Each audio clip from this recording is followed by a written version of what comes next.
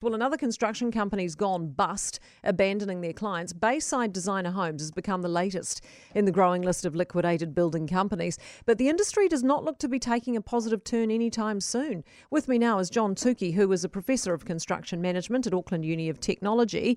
Morning to you, John.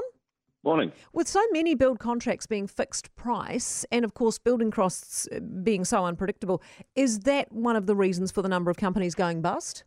It certainly helps. I mean, the key issue of all the building industry is the fact that you constantly use borrowed money to do all the work you want to do.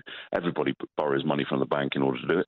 As lending costs go up, as interest rates go up, it gets harder and harder, and also interest payments become delayed, and then you end up with people building companies struggling from cash flow.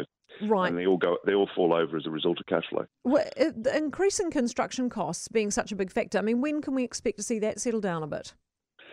Well, as demand drops off because the building industry gets depressed as a result of various different contracts falling over, demand drops off, then the price comes down accordingly. So, these sorts of systems have a tendency to be self-correcting over time.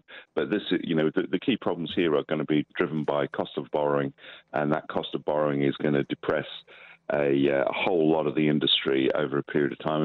It's been anticipated for a period of time as well.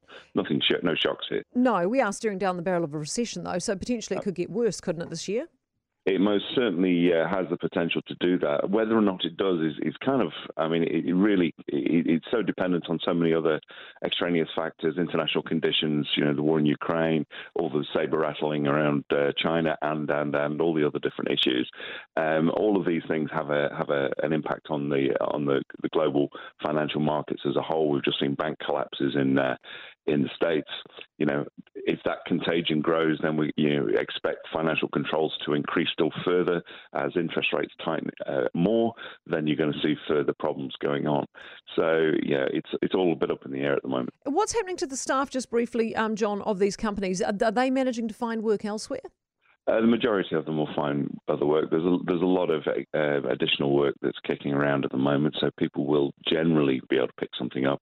But obviously, the key problems here are what happens to the outstanding contracts on the homes that are currently underway or partially completed or about to break ground, and that's going to be a dependent moment of potentially rebidding the contract through another bidder, and that's going to add substantially to the exposure of the clients who've already stumped up a bunch of cash already.